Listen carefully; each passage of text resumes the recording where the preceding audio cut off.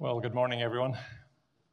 I'm going to be speaking this morning about resilience as I introduce these Psalms, but perhaps a really lovely form of resilience is Alan and Christine here before us this morning, celebrating 50 years of marriage on Friday.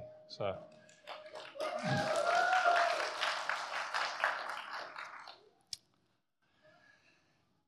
well, resilience. Resilience and the need to build resilience has become very, very popular in recent years, especially in response to the pandemic and terrible bushfires and floods and things like that. We even had a commissioner for resilience at one point. So what is it to be resilient? Well, I think to be resilient is to be able to deal with whatever life throws at me. Trauma, tragedy, adversity, threats, significant sources of stress that might come to us from verbal attacks or from relationship. It means being able to absorb the blows that are part of everyday living, but not only to absorb the blows, but actually to bounce back from them and be able to thrive in life. And so I think buried into resilience, there's the notion of happiness. That is a sense of being secure, a sense of being safe, a sense of being content and enjoying life. That's got to be part of resilience. And I think also then resilience needs a sense of peace. We need to feel as if there's some order in life, and there's some sense of control, some sense that there is a pattern, a plan, a peace in the life in which we live, and particularly in our inner landscape, in our hearts and minds. And so here's where it gets really practical, because resilience is spruiked at the moment from every level of society, right from governments, all the time talking about the need for resilience, right down to early childhood teachers are being taught now to teach children resilience. It's the buzzword. But as I listen into these conversations, I get the feeling that resilience is not much more than a new word for old-fashioned self-reliance. Self-interested commitment to, dare I say, hassle-free living. Wanting to blend in, demanding acceptance, and perhaps even avoidance of conflict. And so if I'm right in that, then the irony for us, again, as a nation and as a culture is that the very notion of resilience that is being pushed and built is actually at odds with the realities of life.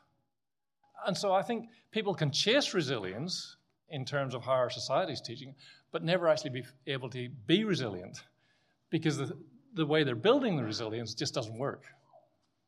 It's an odd sort of thing, isn't it? In sharp contrast, I want to suggest this morning, in Psalm 11, 12, and 13, we have three pictures of God's character, God's beauty. Three perspectives which will deliver incredible resilience in times of crisis and attack, whether it's from external sources or from the internal source of our own hearts, our own minds. And in the end, I keep saying that's why I'm drawn back to the Psalms regularly. They really are my go-to piece of scripture. Why? Because I easily identify with David's struggles. I easily identify with his confusion at circumstances. Fear in the face of threats. Weariness in the daily struggle for faithfulness to the Lord. And yes, I have to say, even frustration with God, as I try to make sense of my life from my perspective.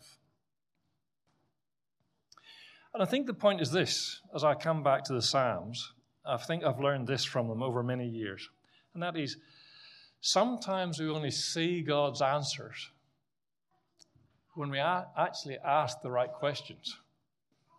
Put it the other way around, put it negatively. Sometimes we wonder what God's trying to say to us, and that's because we're not asking the right questions.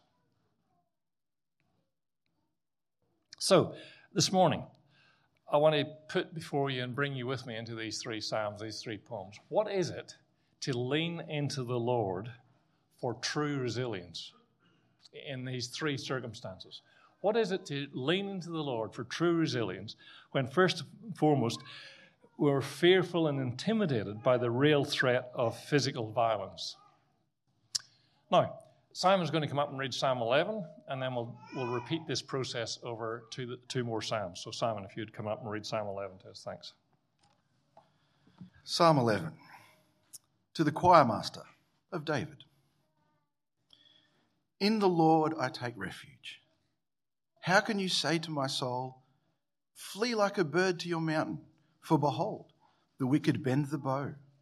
They have fitted their arrow to the string to shoot in the dark at the upright in heart. If their foundations are destroyed, what can the righteous do? The Lord is in his holy temple. The Lord's throne is in heaven. His eyes see. His eyelids test the children of man. The Lord tests the righteous, but his soul hates the wicked and the one who loves violence. Let him rain coals on the wicked. Fire and sulphur and a scorching wind shall be the portion of their cup. For the Lord is righteous. He loves righteous deeds. The upright shall behold his face. So David's starting point in this psalm is a decision that he's made at some point in the past. The Lord is my refuge. In other words, David's already decided that the Lord is his place of safety, his place of shelter, his place of protection. That's what a refuge is. It's a beautiful picture. And the important thing here is that that decision in the past shapes his response in this time of extreme crisis. The immediate perspective before David is his faith.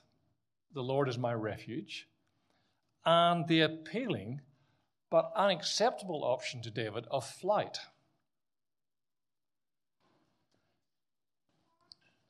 The situation seems to be that ruthless, wicked enemies are on the attack. They're determined to be rid of King David and determined to be rid of everything that King David as God's person represents. It seems to be the threat of unexpected attack is constant. They're lining up to shoot in the dark. It's a terrible situation for him to be in. And verse 3, it's not really easy to decide what the foundations are, but it seems like things are so bad that the foundations, perhaps the foundations of the nation, that is God's covenant, appears to be under threat. It seems like everything is about to fall over. And God's covenant was about God's special people being ruled and protected by God's anointed king in the context of peace and justice and righteousness. And things have come to such a point that David fears that all of that is just about to be swept away, to be lost. And then into that situation, it appears that King David's advisors said, listen, this is the time to pack up and run for the hills. So if you look at the end of verse 1, where it says from flee like a bird, to the end of verse 3, that's in inverted commas, quotation marks rather. So David is actually interacting with and reflecting back advice, well-intentioned advice he's got from his advisors. And what's his advisor saying? Well, the situation's lost. Hanging around is futile. The wicked have the upper hand. So, King David, the best thing we can say to you is head for the hills and hide. protecting yourself at this point is paramount.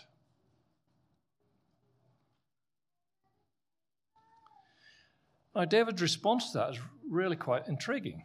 And then halfway through verse 1, he says, how can you say to my soul? In other words, guys, I appreciate your advice, but how can you be telling me to flee? How can you say to my soul, flee?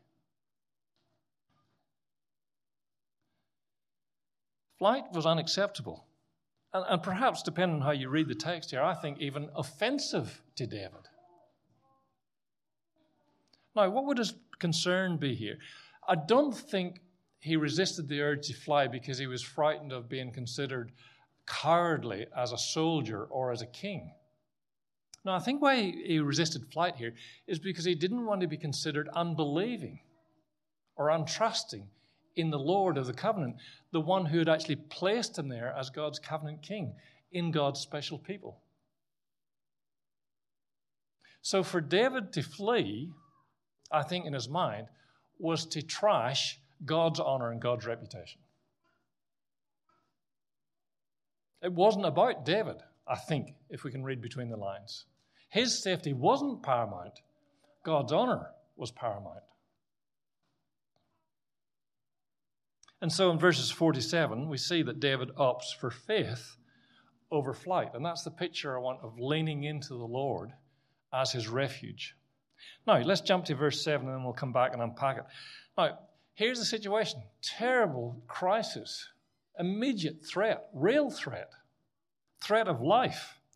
So how can somebody like David, so consistently opposed, hated, and attacked, how can he say in verse 7 with conviction, the Lord is righteous.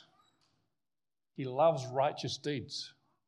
The upright shall behold his face. That beholding his face is just a technical term throughout the Old Testament of being aware of God's presence, being full of a sense of God's goodness and grace and protection and care. In other words, that the upright will know God to be a refuge. So how can he say that? Well, the answer is because David's got a much bigger perspective that he's living in the light of. And that is longing to experience God's love and commitment and beauty. Verse 4. David leans into his knowledge of God's character. And he does so by picturing heaven, or God's city, if you want to call it that. The foundations of David's city are shaken. The future's looking terribly uncertain. When David pictures in his mind's eye heaven, nothing shaky or uncertain about heaven. God is in his temple. God is in his throne. His temple symbolizing his presence among his people, his commitment to dealing with sin. God is on his throne, symbolizing the complete sovereignty and power and ongoing rule of the Lord. Again, it's hard to know what the whole thing with eyelids is, but the best I can come up with is that, something like the Lord is so powerful in this big world that seems to be so out of control that just with a mere glance or in the blink of an eye, God knows exactly what is happening, where and when. That's how much control he has. And it's in contrast to David's shaky, vulnerable world. Verse 5. It's quite clear, I think, that David is totally in the dark as to God's purposes in his circumstances.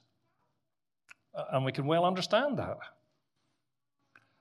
But this is what David hangs on to, that every one of his circumstances is being used by the Lord for his good. That's the idea of God testing. Testing, by definition, is evidence of God's love and commitment and grace. And testing actually helps us lean into the Lord with a new confidence in his goodness and his power and his love and his care. Now, again, the Psalms work on contrast all the time. Verse 6. Those who are David's enemies are also in the dark. about God's purposes in their immediate circumstances. They think they've got the upper hand. But in the reality, they are being used, God will bring judgment on them. They don't understand that however things appear, they cannot succeed, they cannot win. They will not even survive.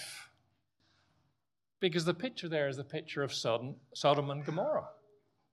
And how just, again, in an eyelid, in a blink, in an instant, God's judgment fell from heaven and wiped away a whole generation, several generations in those two cities. Big perspective. Neither seems to know what's going on. One, those circumstances for King David, circumstances for good, for growth. The other, imminent judgment and destruction. Simon's going to read Psalm 12 now for us. Thanks. Psalm 12. To the choir master, according to the Sheminith, a psalm of David. Save, O Lord, for the godly one is gone, for the faithful have vanished from among the children of man. Everyone utters lies to his neighbour. With flattering lips and a double heart they speak.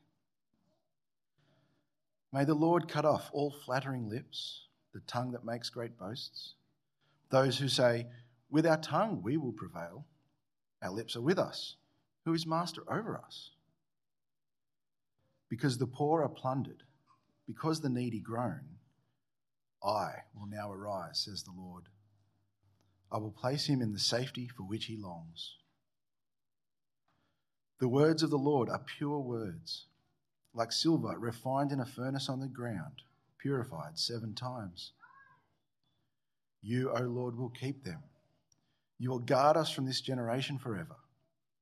On every side the wicked prowl, as vileness is exalted among the children of man.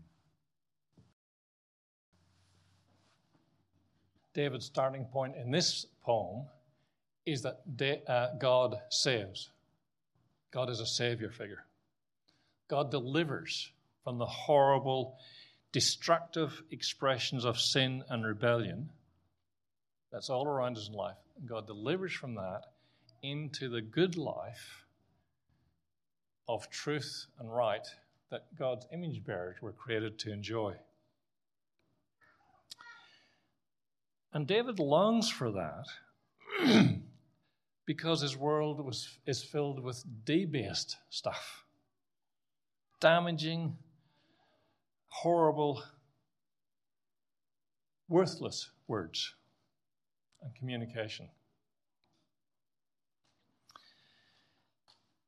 And we can again identify with David's world and David's situation. It seems to David that lies and deceit and manipulation and threats are what make the world go round, are the key to success. While truth and righteousness is swept aside. And those, quite literally, those who seek the Lord are a very critically endangered species, as David sees it. But then he starts to dig into what he sees, and behind that facade of society niceness, political correctness, as we would use terms today, David sees something really ugly. That is, when push comes to shove, people hate each other. They compete with each other for permanence and achievement. They're two-faced, double-minded with each other, saying one thing and doing something completely different. And they do so, verse 4, with incredible arrogance, both with respect to those around them and especially with respect to God. They boast that they will set their own pathway and that their own words will define and control that pathway. And ultimately, they will not answer to anybody except themselves and their own words. It's an incredible confidence. It's an incredible arrogance. And yet, David here sees it as totally debased. And if we step back from it for a minute and ask the question, well, what is it about language and reason that's so horrible when it's used like this? And I think the answer is this. This is the answer I can come up with this week. That is, the two greatest gifts that the Lord gave his image bearers by which we can reflect his character is the gift of words or language and the gift of reason or thinking. These are creative things that most reflect God's character. But these two things are what's used most to destroy other image bearers, to assert autonomy against God, to build community and relationships which exclude God and make self a demigod. And so when we see words used like this, it's particularly offensive, I think. Particularly damaging because something so good has been turned, and therefore because of its creativity, in a sense, in a sense we can say that people are really creative in how they wound and destroy one another.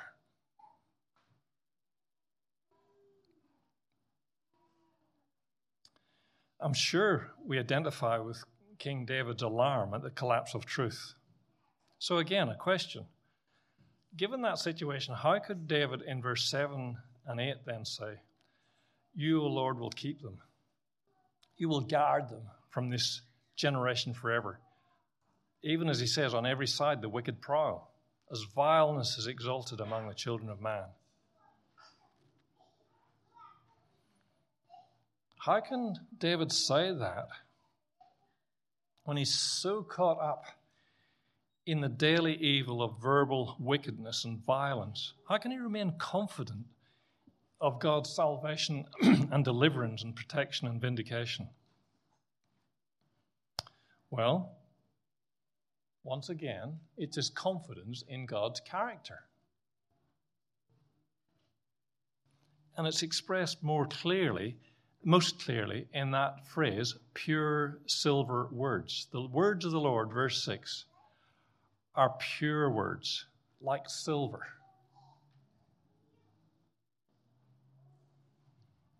Pure silver words, which are powerful and effective, and which are God's currency of communication. And again, verse 5 and 6, I think David is reporting what his advisor has said to him. Only this time, his advisor is the Lord himself. And God says, I will now arise. I will place him in the safety for which he longs.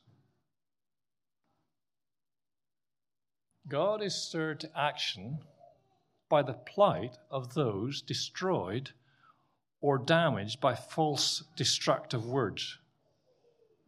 And what does God do? God speaks. And the result is salvation is delivered. God saves through his word.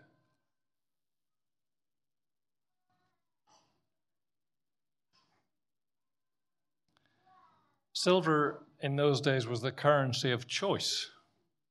It was something that was easy to demonstrate, was pure. It was the genuine article, you might say. In currency and communication, it got things done. Well, I think that's the picture. God's word is his currency to get done what he determines to do in his world. And what does his word do? It exposes debased words, sinful rebellion, life built around lies and deceit and exploitation and autonomy, and brings it to account. And it delivers. It delivers those who long to see God's name honored, who long to serve Him in truth and righteousness. It delivers them into that very place they want to be, the safe place of the good life lived under the Lord, in His truth, by His words.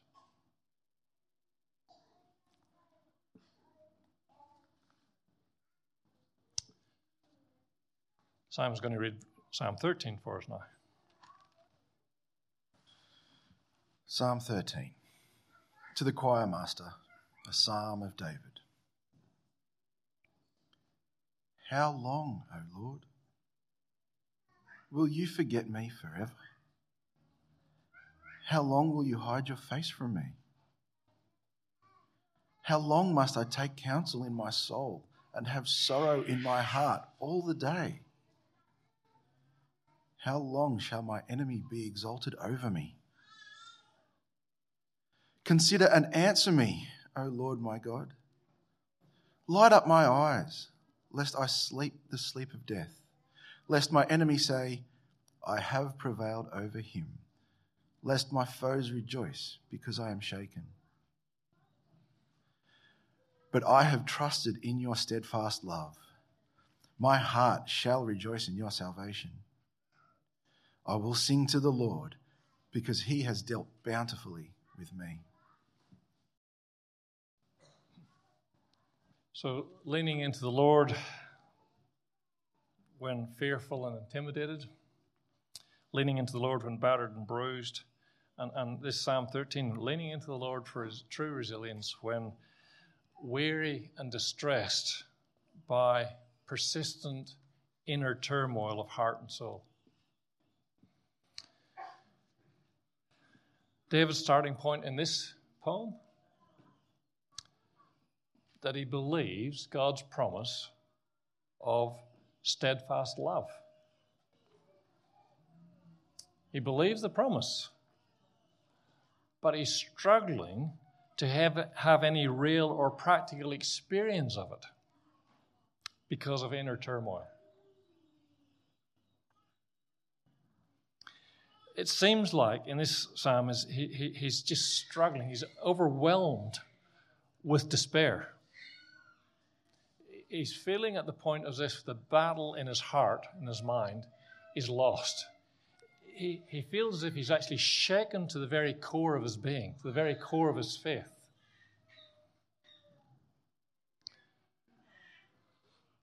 And I think we know only too well the threat of external violence. We know what it is to be battered by rubbish words. But there's something also equally powerful about our own internal struggles, aren't there?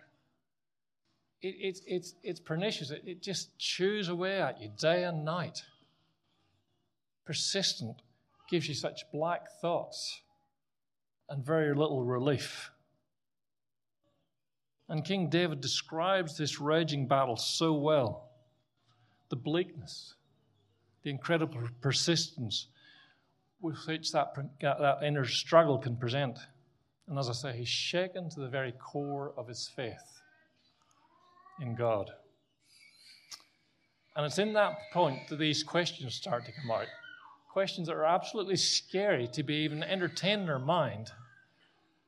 Has God forgotten me?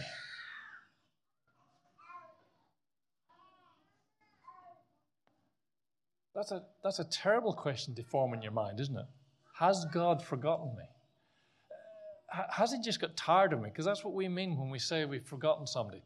We just get tired of their failures or their whinging or whatever else. We get tired and we move on to somebody else that we perceive to be better. Could God do that to me?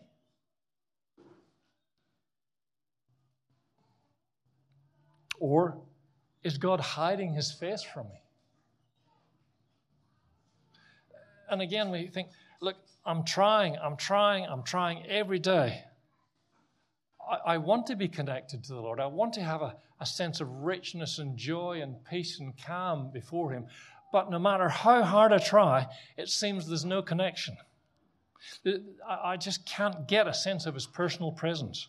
That there's no felt experience of his goodness or his grace or his mercy.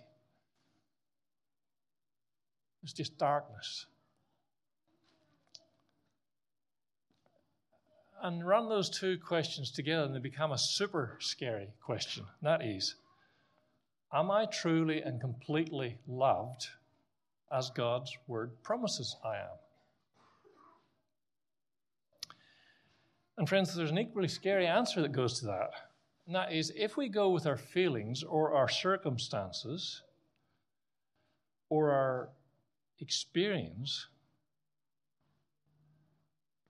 then the answer may well be no, I'm not loved like I thought I was. And so then the question becomes in Psalm 13. Again, the question comes out in the last two verses, 5 and 6. How could anybody like King David, so weary and distressed by such terrible inner turmoil, say in verses 5 and 6, I will sing to the Lord, for he has been good to me? Are those just empty words? Is it just saying the right thing but feeling something totally different? I think that, again, only comes from a perspective of overflowing with a new sense of unshakable joy and delight in the Lord and his constant love and goodness. The battle's on the inside, in our hearts and mind and our soul. And my friends, that's where the battle is won also. And it's won by focusing on what is true alongside horrible feelings and terrible fears. If you look at verse 3 and remember that David is in the midst of this raging internal battle, and yet he still speaks relationally to the Lord. Consider and answer me, O Lord, my God. David does not give up his constant belief that he is known personally by God. And indeed, in the blackness of where he's at in his internal struggle, that notion that he's loved by God is the pinpoint of light at the end of a very black, dark tunnel. In verses 3 and 4, he remains confident, therefore, that the Lord will act to protect his reputation. Not David's reputation, but the Lord's reputation. The Lord will act to protect his own glory against any who will oppose him. And what that means for David is that however his experience and his circumstances feel, it means he will never be abandoned. No matter how tormented in mind he is, he knows he will never be abandoned because he is the Lord's, and the Lord is his. And verses 5 and 6. He's believed in and enjoyed and been satisfied with God's love in the past. There's a real personal sense of God's presence and comfort and beauty and delight in the past. And again, we see that perspective that comes through so often in the Psalms, that what he's believed in the past and what he's known in the past becomes the frame and the reference point for interpreting what he's feeling and struggling with in the present.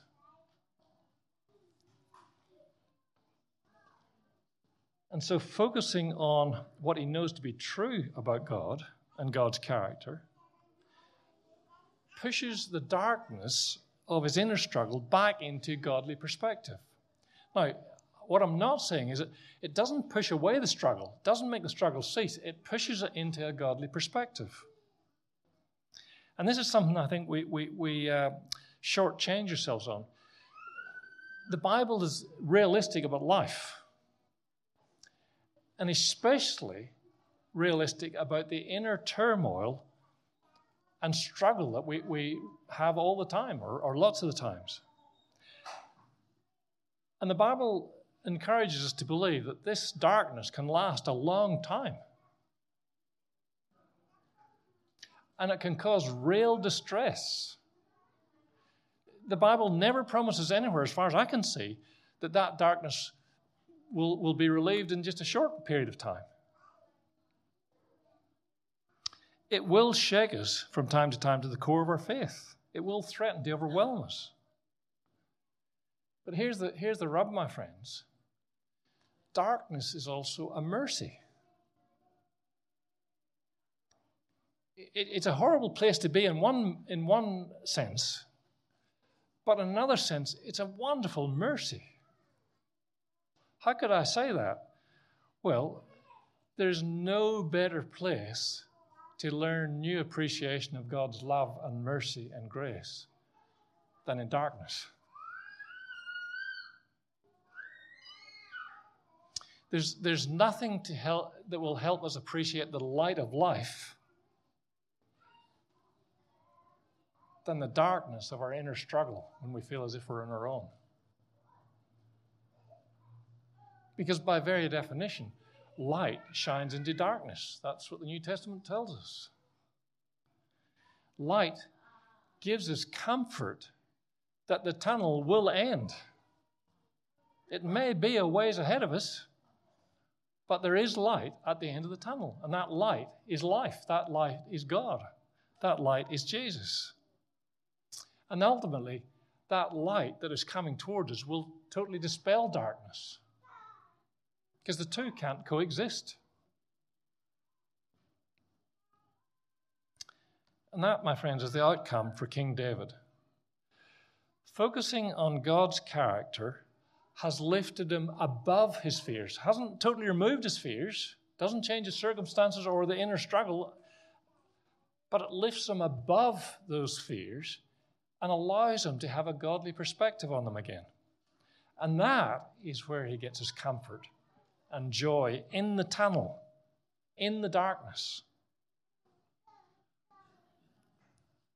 And there's a delightful anticipation, therefore, that he will once again see God's face, that he will once again have a real and immediate practical sense of God's presence and God's goodness and God's grace and God's love. So friends, just moving to conclusion now, I want you to take away from this morning that true God-shaped resilience is in knowing that God's righteous character is my refuge. He is my safety. He's my security. He gives me a peace that's even greater than physical safety or physical peace. God's enduring word is my salvation. Quite literally, God saves me and delivers me by his word, the Lord Jesus.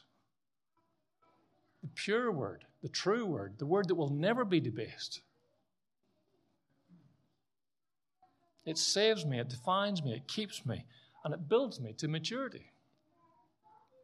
And God's love for me is unfailing and generous. And when we grasp that perspective, then, as David himself experienced, we overflow. What do we overflow with? Joy. We overflow with joy or happiness, praise. Why? Because we've seen the face of the Lord. And what do we see? Something that's incredibly comforting, something that's incredibly beautiful, something that's incredibly desirable, and someone that's incredibly satisfying. And when we have those things all tucked up in our inner landscape, quite literally, we can be going to hell in a basket, as it were, to use a colloquial term about the awfulness of life. And we can have joy and peace and security. And all of that means, my friends, that Jesus is our ultimate source of resilience. As I've said, quite literally, he is the word of truth and life. He renews us from the inside out. He puts us in the place of safety and refuge, the very place we long for. He enables us to experience joy and demonstrate the good life of God's true word. And I think, my friends, I just want to sum up with Matthew 11, verses 28 and 29. Jesus says, "Come to me, all you who struggle and are weighed down with the struggle of life, And I will give you real rest, real resilience. Come alongside me and learn from me, for I am gentle and lowly in heart, and you will find rest for your souls, happiness, joy, freedom, and delight. All I give you will be helpful, good, and satisfying in comparison to anything the world offers you. So friends, let's remember to preach that gospel to ourselves. The gospel of Psalm 11, 12, and 13, made clear in the Lord Jesus Christ. And let's remember to move from our circumstances to engagement with God in prayer. That's what it is to lean in to the Lord. Rehearse his character. Find new confidence and rest in his true word. Let that be the shaper and the interpreter of your circumstances. Let your perspective be his security and his joy and his delight and his satisfaction. And my friends, that is the resilience that we all long to have in the challenges of life. Pray with me. Lord, keep us from going around the old circle time and time again of self-reliance and trying to create our resilience from our own resources. For Lord, that will just continue to disappoint and frustrate. For we cannot deliver to ourselves, Lord, that which we long for. Help us instead to lean into you, your character, your love, your satisfaction, your delight. I pray in Jesus' name. Amen.